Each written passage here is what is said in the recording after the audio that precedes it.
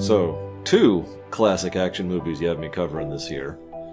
Kind of makes me a little bit sad that Die Hard's not on the list, but that's okay. We've actually covered a couple before now, too, but that's neither here nor there. This is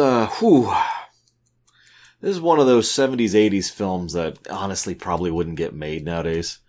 Oh, I don't mean like they wouldn't make a film like this. What I mean by that is that they wouldn't make a film like this. One of the things I was always impressed by back in the day is that those set designs are so realistic, and they've done, and it's really impressive how, you know, they really look like they're sweating and struggling and yeah. So for those of you not aware of why I'm making fun of myself here, they actually did film this sucker in the jungle in conditions that could be considered to be unpleasant. Let's see here. We had the jungle itself, which is obviously a problem. They were doing daily weightlifting to maintain the physique for the shoot. Duh. There was bad water, which led to some intestinal issues. They had bad terrain, which was extremely unpleasant, not just for the actors, but for the crew and everyone else involved. There was problems with both cold and heat. And poor Kevin Peter Hall, who, by the way, can I just say, nails it in this film, nevertheless had massive issues functioning since he was, you know, operating under all these other bad conditions, except he had a massive, sweaty, horrible rubber suit on and a mask that basically didn't allow him to see. There was at least 2 action sequences he had to literally memorize where he was going, because in the moment of rushing through, he literally could not tell what he was doing, and so he just kind of had to take it on faith. I actually do like Kevin Peter Hall quite a bit. Some of you might remember him from TNG. Leor, I believe was the name of the character. I'll always remember him as the Bigfoot from Harry and the Hendersons. Am I the only one who remembers that film? Okay, moving on. I know there were 2 of them, but I only ever really saw the one. Yeah, that being said, this film was one of those Star Wars films. For those of you who haven't heard me talk about this before, some films just have all the pieces in place, and it's an amazing film. That's a Jurassic Park. Some films have nothing going for them, but somehow miraculously turn into something great. That's Star Wars, A New Hope, specifically. This is kind of the latter, Star Wars, because they had someone who wasn't really known at the time and didn't really have a lot going on. That would be John McTiernan, who just kind of stumbled into the role. And the script was something that was written by 2 people who you might be thinking, wait, in fact, I'll just go ahead and give you the names because I wrote it down, Jim and John Thomas.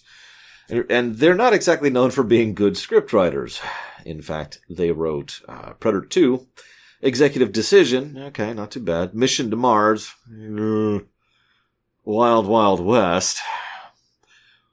But hang on. They lucked into several things here. So I mentioned the John McTiernan thing. That's the luck point number 1.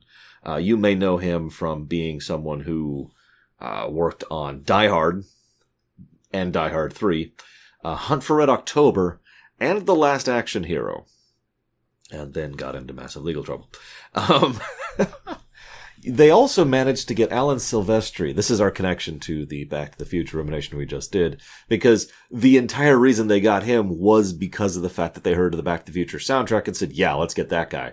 So this is yet another iconic score that Mr. Silvestri does. And I mean, I've heard some people disparage this film, and fair enough, it is an action film. I would not call it brainless. I think it's actually fairly well constructed and surprisingly competent in how it's designed. But that music is quite distinct, my opinion. But here's the thing.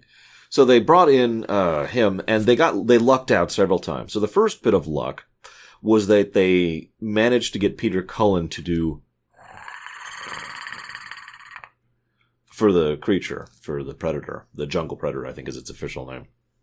Now, he did other stuff, of course, but he didn't want to. He was like, nope. Oh, that looks cool. I'll do that. And the reason it looked cool was because, well, a person you've probably never heard of called Stan Winston got involved with the special effects team and effectively designed the Predator itself. And even that was partially shaped by Cameron, who made an offhand comment about the matter, which led to the design of the Predator as is, which got us Peter Cullen. Now, Cameron was kind of at the rising star point of his particular career here. And Stan Winston is Stan Winston. I mean, if you don't actually know who the man is, I got nothing, right? There's a few people that can claim to be massive special effects gods, and Stan Winston is one of them.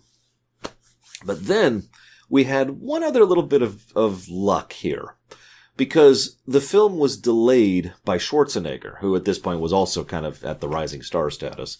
And so, well, they managed to get a little bit of extra time for the script and sent it off to David Peoples, who, with his wife Janet, did a full script pass on it. Now, if you're wondering who that is, well, he wrote Blade Runner. They worked together. They were Blade Runner, 12 Monkeys, and Soldier. All decent sci-fi flicks with action bent. Now, I do not have concrete evidence of this, but I feel that all of these random lucky coincidences that kind of stumbled into each other pretty much directly led to why this film is not just another random schlock film that, nobody really knows about, and would end up leading to the Predator and Aliens vs. Predator franchise, which is still going to this very day. But there's one other person you're probably waiting for me to talk about. That was Jean-Claude Van Damme, who was at an interesting point in his career. That's all I'm going to say about that. But they wanted someone to be, cat-like, ninja almost, and he was a good pick for that. But the suit was kind of and there was a lot of miscommunication, and well, the funny thing is, we actually don't 100% know why everything went down the way it did. This is probably another one of those Hollywood moments. Some people say one thing, some people say the other. You know how it is. One way or the other, Jean-Claude Van Damme was upset with the whole shoot. They were not happy with his performance, and he ended up bowing out for whatever reasons. Who knows? As a consequence of that, they ended up having to retool the Predator, which is what led to Kevin Peter Hall getting involved in the project. Because their cast included people like Jesse Vaughn and frickin' Schwarzenegger when he was still pumping iron. And I can't remember his name. I wrote it down. Carl Weathers, who also was in a pretty good shape at this point. And all of them were doing a decent job of trying to bulk up. So they were like, what, why don't we make the Predator huge? Why don't we really massive him up? And what's funny is this is only really shown a couple times in the film, but it's to good effect. But you notice how none of this was intended. This all just kind of stumbled into place. You see why I call this a Star Wars? To be clear, I do like this film. In fact, frankly, I like this film more after going through with analysis mode.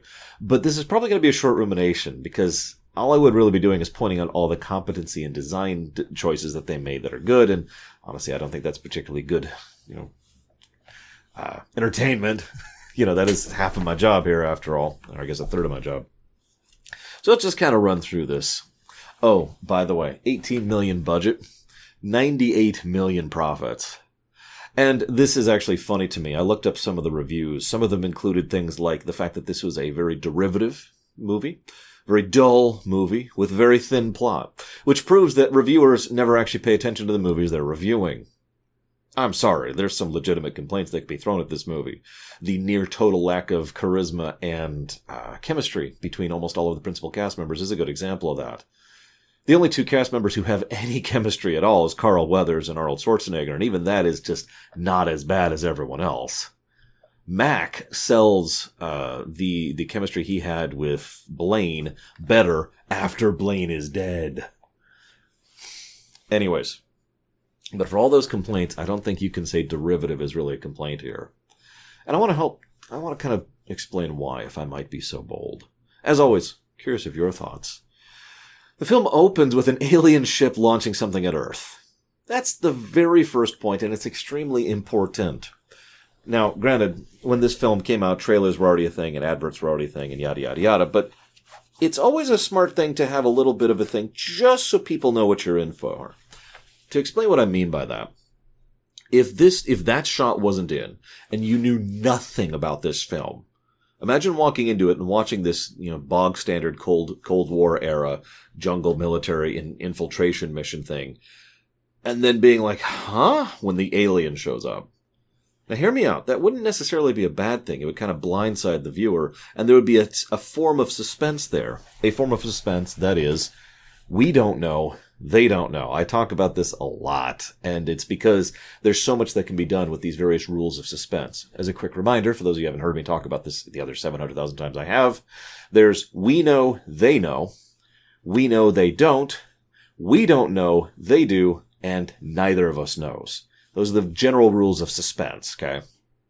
Now, in this case, the actual film, we do know there's an alien, and they don't. Thus, we have a suspenseful situation created. The rules of this dynamic now mean that the status and situation have been altered. The circuitry of the film has been changed, because now we know there's an alien. We know there's some kind of monster thing somewhere and in some way involved. And watching them slowly develop it is like, oh my God, no, don't go over there. You know, it's that type of thing. And they do this extensively and to good effect multiple times. Probably the perfect example of this is when Billy, who is the tracker, is the first one who actually notices anything, and then they find the skinned corpses. They're all bothered by this, of course, which actually helps to indirectly indicate several things. I mentioned there's a lot of little details and some competency on display. You'll notice that these people are portrayed in a almost universally positive light, despite the fact that they are portrayed as hardened military grunts who, joke and kill people and all that fun stuff. The relevance of that is considering the era in which this film came out in and the obvious anti-military tint that was going through the country that I live in at this point in history. That's surprising in its own right. We do find out that Dutch is actually a vet of the Vietnam War and was involved in Afghanistan. And in both cases, he flat out states, no, I'm not doing that kind of thing. Like, I'll kill if I have to, but we're a rescue squad.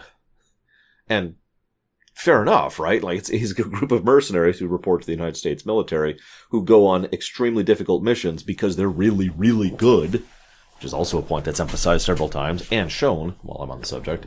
And we're not assassins. We don't do that. Interesting little character points that are just kind of peppered there to try and showcase a slight variance in what you might consider to be the norm. Even Dylan, who is portrayed as the evil CIA guy, isn't. Not really. Now, I suppose I should rewind. I'm getting ahead of myself. I do apologize. So the alien ship shows up because they found out that Rocky Balboa is running out of opponents, and they needed someone else to try and challenge him. Don't blame them. Carl Weathers shows up. We see the assassin line I mentioned. Let's talk about some little touches. I actually wrote down a smattering here. So the guy with the glasses, Hawkins, I believe that is, there's a bit where he's just kind of pouring over his maps, and one of the other guys, I can't remember his name, just tosses a thing at him, and he catches it without hesitation.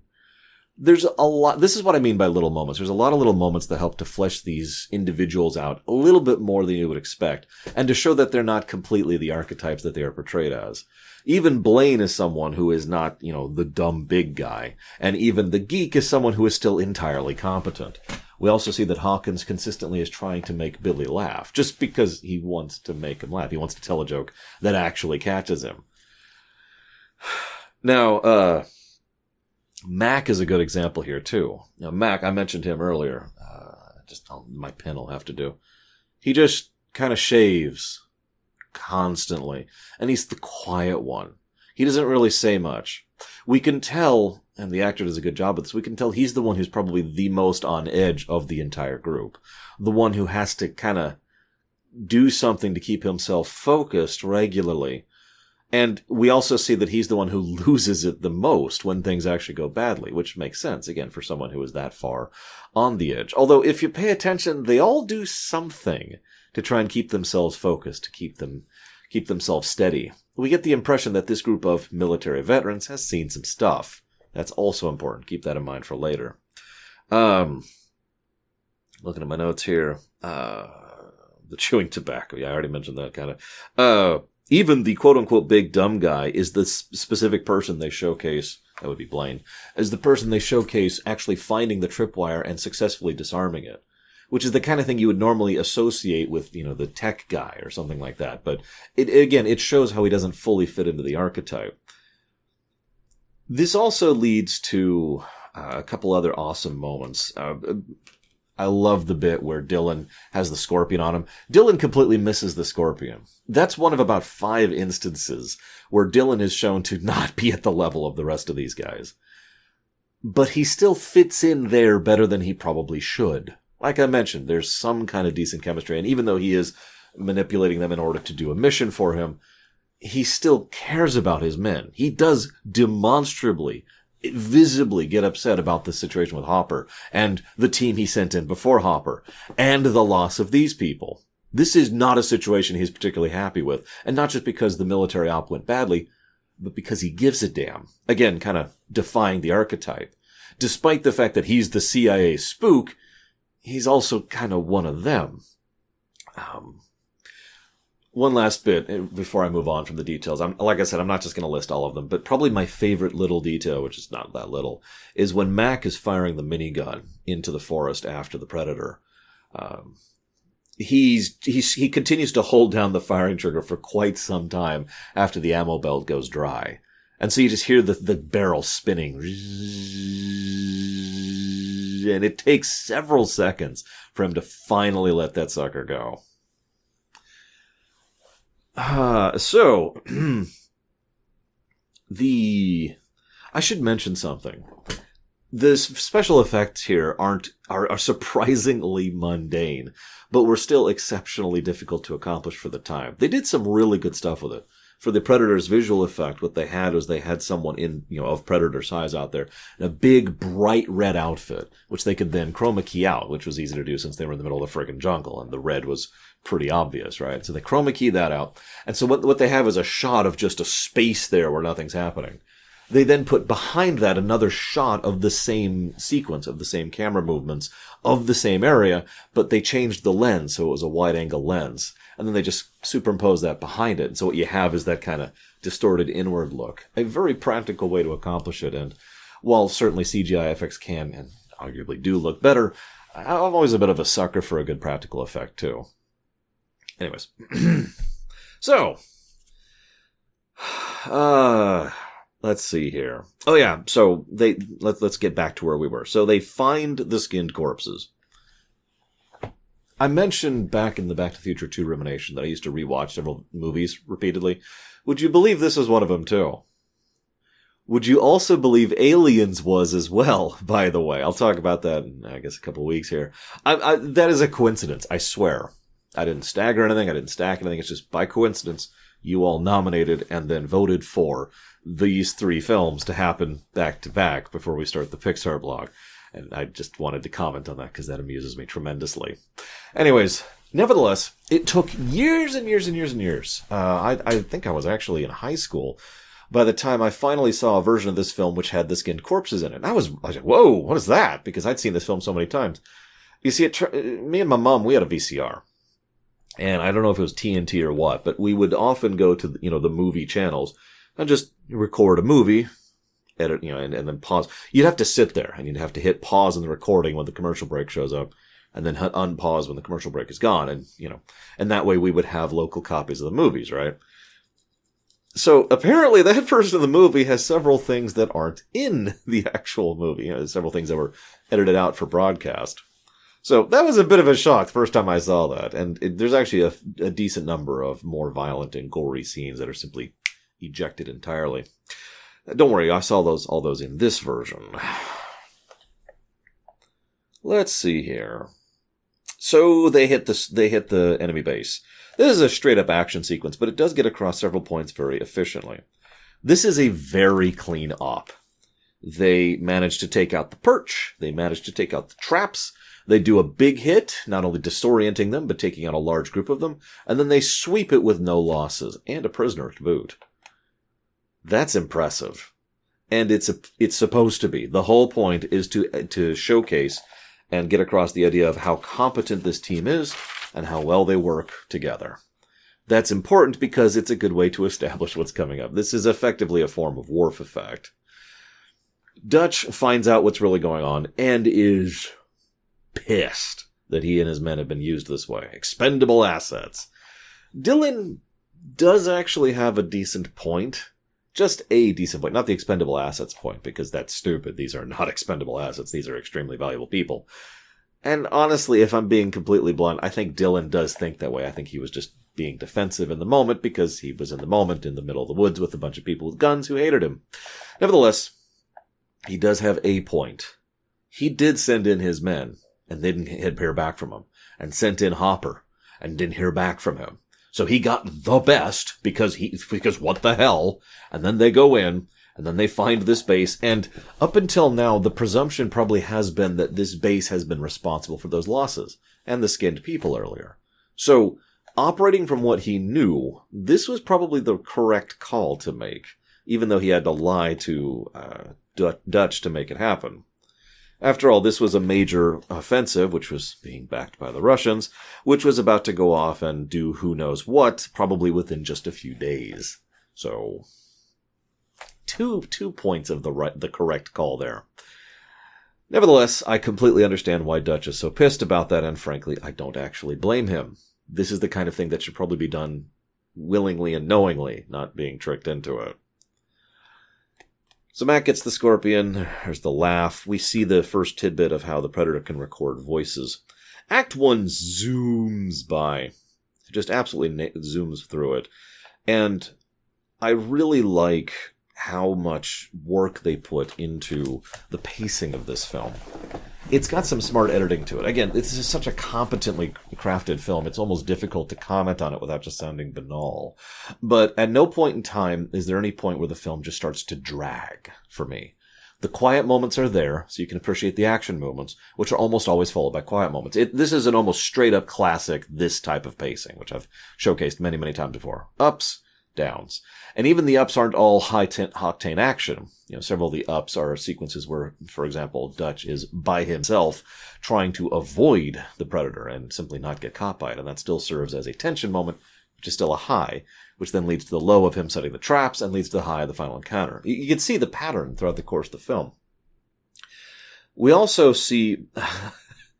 If I might pause for a moment, this is yet another example of how many things were designed after the fact based on this. That is something I talked about over in Star Wars Rogue One as well. Backloaded storytelling, put simply. In this film, we see the vision thing. We see the hunting, we see the insistence on some kind of challenge and not going after unarmed people. We see that it can detect traps despite the vision problems. And we see the fact that it takes trophies and all that fun stuff. All of this stuff would later get fleshed out into the Yautja actual culture, society, people, and would then get fleshed out even further in comic books and books. I actually read a lot of the AVP books myself back in the day. There was one... I don't remember the name of it. If anybody knows, this would be kind of cool. There's a woman who was actually taken by the Yautja and has gone off and has been hunting with them for some time. But this is the book right before that. This is why she ends up going with them. Because it was a series with her. Human woman, by the way. And it was like her, and there was an alien infestation, and there was this one predator. And the book would keep bouncing back and forth between the predator and her perspective. It was really well written, and it showed how difficult it was for the two to communicate. But the fact that they were simply by, visual interaction and body language and, just stuff like that. It was cool stuff. I liked it. Anyways, Schwarzenegger is not exactly what I would call a good actor. But one of the things I have often said, and I stand by this statement, is that he's not a bad actor. And I often tend to enjoy the works that he's in for one reason or another. I mean, I like Commando, to use what I would probably consider one of his worst films. And, I like Last Action Hero, which is awesome. And I like Terminator, and I like Terminator 2. And we can go down the list. You get the idea. Hell, I liked Twins. And Twins was a very troubled film, and I still liked that film. But I bring this up because there are a couple moments where he acts reasonably well. And I think that's the main issue with Schwarzenegger's acting style, is that it's very narrow. He can do a certain type of thing very well, and ironically, for such a big and imposing person, one of the types of acting he does best is just the shock and horror kind of a thing, right?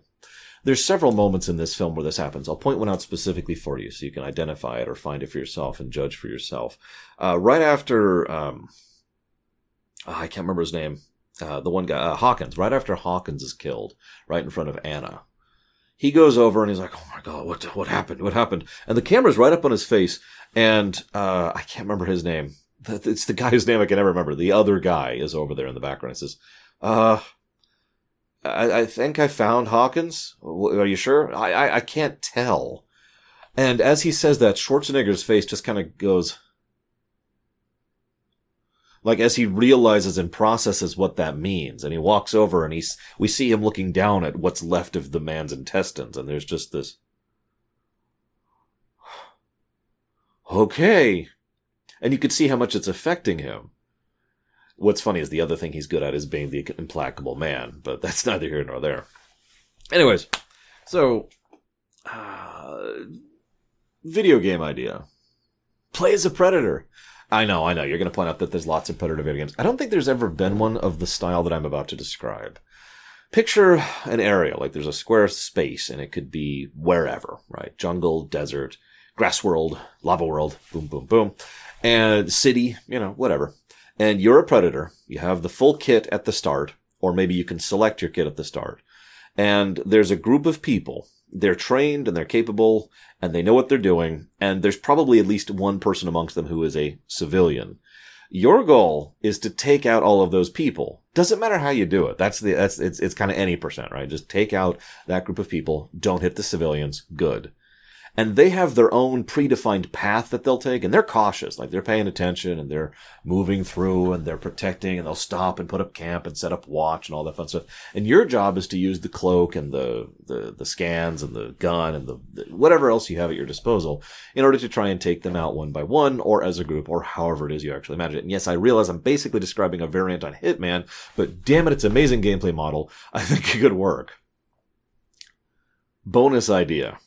Imagine playing the group as like a co-op thing, full co-op kind of campaign, and you're going through the mission. It's like, okay, we need to keep watch, and we need to, and there's like the AI or another player playing the predator going through. Anyways, moving on. So so they split up, and that leads to the death of Blaine. And this leads to an interesting moment. So they unload a ridiculous amount of firepower immediately in the direction that Mac is shooting. Notice that they don't hesitate to do so. There's no call to it. It's just they automatically work as a group to shoot in that direction. Whatever's over there is not going to be there alive anymore. And they wait until they're effectively out of ammo, or, until the minigun runs out, before they actually go and check to see if there's anything there. Of course, they find nothing. I bring this up because it again helps to emphasize how tight-knit this group is and the teamwork they have. And, I mean, you could say that that's duh. If one of your people starts shooting in a direction, you could probably say you should shoot in the same direction. But nevertheless, I do think it helps re-emphasize the point that's already been made several times. Why is this funny to me? It wasn't actually originally in the script. In fact, to my knowledge, it's not in the script at all. Indeed, what happened here was the executives were like, you need more gunshots in this film. This is an action flick. Remember, this was originally supposed to be a penny, what do they call it? Penny nickel, action pulp film or something like that. The kind of thing that you watch and then you walk away from and nobody cares about ever again. So more gunshots. Okay. Done. 53 minutes into the film, it takes off its cloak to heal itself. This is our first real look at the sucker. We see something of its kind of lizard-like skin. We see that it's got the fishnet thing going on. It has this unique aesthetic, which is something they've carried forward into the series going forward, of being practical and high technology while being very tribal as well at the same time. It's a nice mesh, and it works quite well. No pun intended. This is an important in-universe point that's made kind of quickly here. These people have absolutely swept a major camp. It's probably the only reason why they're able to do anything against this thing, because these are the best of the best.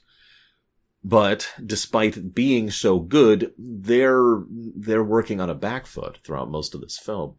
Come back to that point in a moment. It's also worth noting that you could easily dismiss this in universe as, these they're just cracked. They've lost it. There's nothing out here. But these are not the people who crack, Mac not included. These are the people who actually manage to keep it together. If they think there's something out there, something that isn't human, something that's hunting them, there's a decent chance there actually is. Funny thing, in universe, this actually kind of is true. It's one of the reasons Alf actually continues to treat Dutch's account of this situation as valid. And Dutch himself ends up going on to do other adventures and become part of the anti-Predator team, and blah, blah, blah, blah, blah, comics, books, etc. So, they hunker in and they change tactics. They even catch it briefly. Question, why, when Dylan and Mac go after it, why don't they just fire on it when they see it in the distance? I shouldn't say it. The only reason I'm saying it is I'm not sure of the gender, because Yautja do actually have genders, male and female, and I don't know if this is a he or a she. I guess we could presume it's a he, so I guess I could say he. But the reason I keep saying it isn't actually because of any semantics. It's because of the fact that this is one of the reasons why this film works so well. Because the second act is a horror monster movie. And this hybridization of, your typical Cold War action flick and a horror monster movie actually works really well. And the distinction between the two, you notice they build it up even when they're still in the Cold War section, and they still have the military hardware side of things and the teamwork and the military story drifting in and fading away as they start Act 2. So we see that the effort was put to mesh things together. And I find myself wondering if this was part of the script repass that I mentioned earlier. I don't know. Like I said, I don't know the specifics. Sorry, my upper lip itches.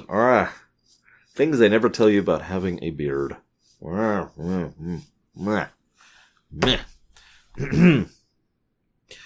So, they try heroic last stand. That doesn't work. They try to go and get their revenge. That doesn't work. They try to sacrifice themselves to save the group. That doesn't work. This is another reason why I find it amusing that certain reviewers said that this is what's the word they use? Derivative. That this is a derivative work. No. No, I'm going to go ahead and disagree with you on there. Well, it's not completely subversive. It's clear that all the usual tactics and the usual movie moments don't work. They happen, and then they fall flat on their face, which again I think is to the benefit of the film. So, this then leads to the critical moment of the movie when it hits Act 3. This is Dutch versus the monster. Just the two pairing off by themselves. But what happens is pure luck. Dutch falls into the water, climbs aboard the shore. I don't know it feels like wrong to call it that, but whatever. The muddy embankment. Gets covered in mud unintentionally. And then he can't see him. The Predator can no longer see him. This allows him to see the Predator without the cloak for an extended period of time. See how the gun operates, see how the scanning operates, and get a feel for how he functions. Why is this moment so important? Knowledge. Many films would have the main character switch up tactics at this point. Try something new because the old thing didn't work. Allow me to privately say that that's always irritated me a little bit. Just because something doesn't work doesn't mean it's immediately invalid. And something fiction likes to do a lot is try something, it fails, and then they never go back to it because it's as if it's established that it's just it's an invalid thing.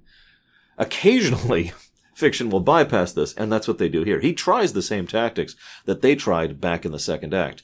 The difference is now he has knowledge. Now he knows how he operates, and he knows how he can stay hidden, and how he can try and set the traps and layer the traps appropriately.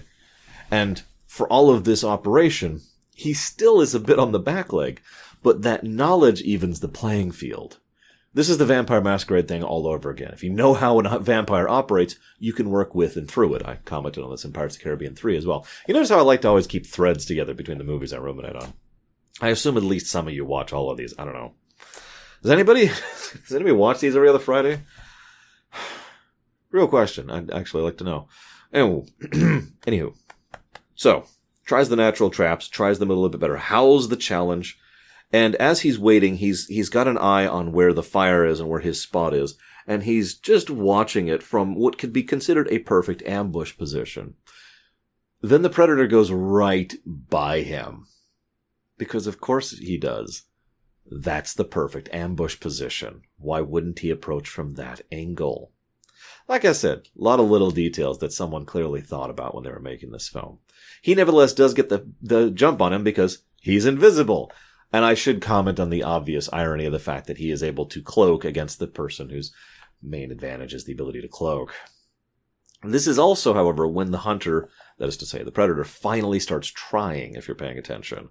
Up until now, he's mostly been playing with them. Just, yeah, sure, whatever. This time, having successfully noticed that he lost him after the river, and noticing that he's still here, and that he got the jump on him, and still can't see him, he deduces very quickly that he cannot actually see Dutch. Therefore, he just starts firing blindly, which is actually a pretty smart strategy given the circumstances, because that gun is a fricking cannon. And he does actually cause Dutch issues in so doing. This is also when we have a little bit of a cat and mouse thing, and we finally see the real scale and scope of this sucker. Again, credit to Mr. Oh God, I can't remember. Hall. No, I'm right. Don't question yourself. Mr. Hall. Credit to Mr. Hall. The terror of this giant monstrosity works very well against the otherwise giant and very muscular Arnold Schwarzenegger. He even lifts him up a good foot off the ground during the major encounter. This then leads to interesting little tidbit. The Predator decides to go ahead and take off the mask, throw away the cannon, and just fight him hand to hand. Why do you think he does this? Real question. Now, I know we have the novelization, I know we have the comics and all that, but I'm curious, just based on the film, what do you think? Because I've actually heard multiple interpretations of this before. My interpretation was always the idea that, well, you have proven yourself worthy. A lot of this is biased because of future knowledge, but you've proven yourself worthy of dying, properly. So, I will fight you properly. I will not completely overwhelm you. You get to die, like a worthy prey. Okay, cool. One of the other interpretations I heard, though, is that he is furious, irritated at the fact that nothing here has really been able to challenge him. So he brings himself down to their level just to see if something can actually give him any kind of effort, any kind of sport. This is why he diminishes himself. You'll notice, by the way, cannon gone, cloak off, helmet off. His vision goes to crap. This is actually an interesting point and something that the extended continuity does stuff with. The Predator's natural vision is not actually all that great in all environments. It is effectively straight up infrared heat vision, which is near useless in the jungle. Fun little side note. They actually were going to use infrared cameras for the Predator's stuff in the jungle. They couldn't, because the actual infrared looks like that giant red blob. Anyways, having removed all these advantages, he then proceeds to absolutely kick the ever-living crap out of Dutch. Dutch then clearly and obviously baits him into a trap. The Predator is like, okay, no, I'm going to go around. Nice try. And then Dutch triggers the actual trap. Cute. I did like that, the double layer trap there. So, the feint and the trap, and it works, and he's dead, and later he'll get radiation sickness because of being in such proximity to this sucker. Interesting to think about. And then they get rescued, and that's kind of it. Like, the film, his effect just ends. And I do think that was still to its benefit. While I do like the extended continuity that has blossomed out of this film and the Aliens franchise we'll be talking about next week, the fact of the matter is I think that just ending with the monster killed and the people having been saved was the right call. Don't need to have the ALF people show up. Don't need to do the world building. This is ignoring the fact that they probably didn't plan for any of that, and let's be honest, most of the people working on this film probably didn't expect this to become a franchise, just like that always happens. Another thing we talked about back during Pirates. That's actually it. That's all I've got. This is probably one of my shortest ruminations for this particular cycle, but I do hope you've enjoyed regardless. I'm going to go ahead and start working on my Aliens rumination now, which I will see you for in about 2 weeks.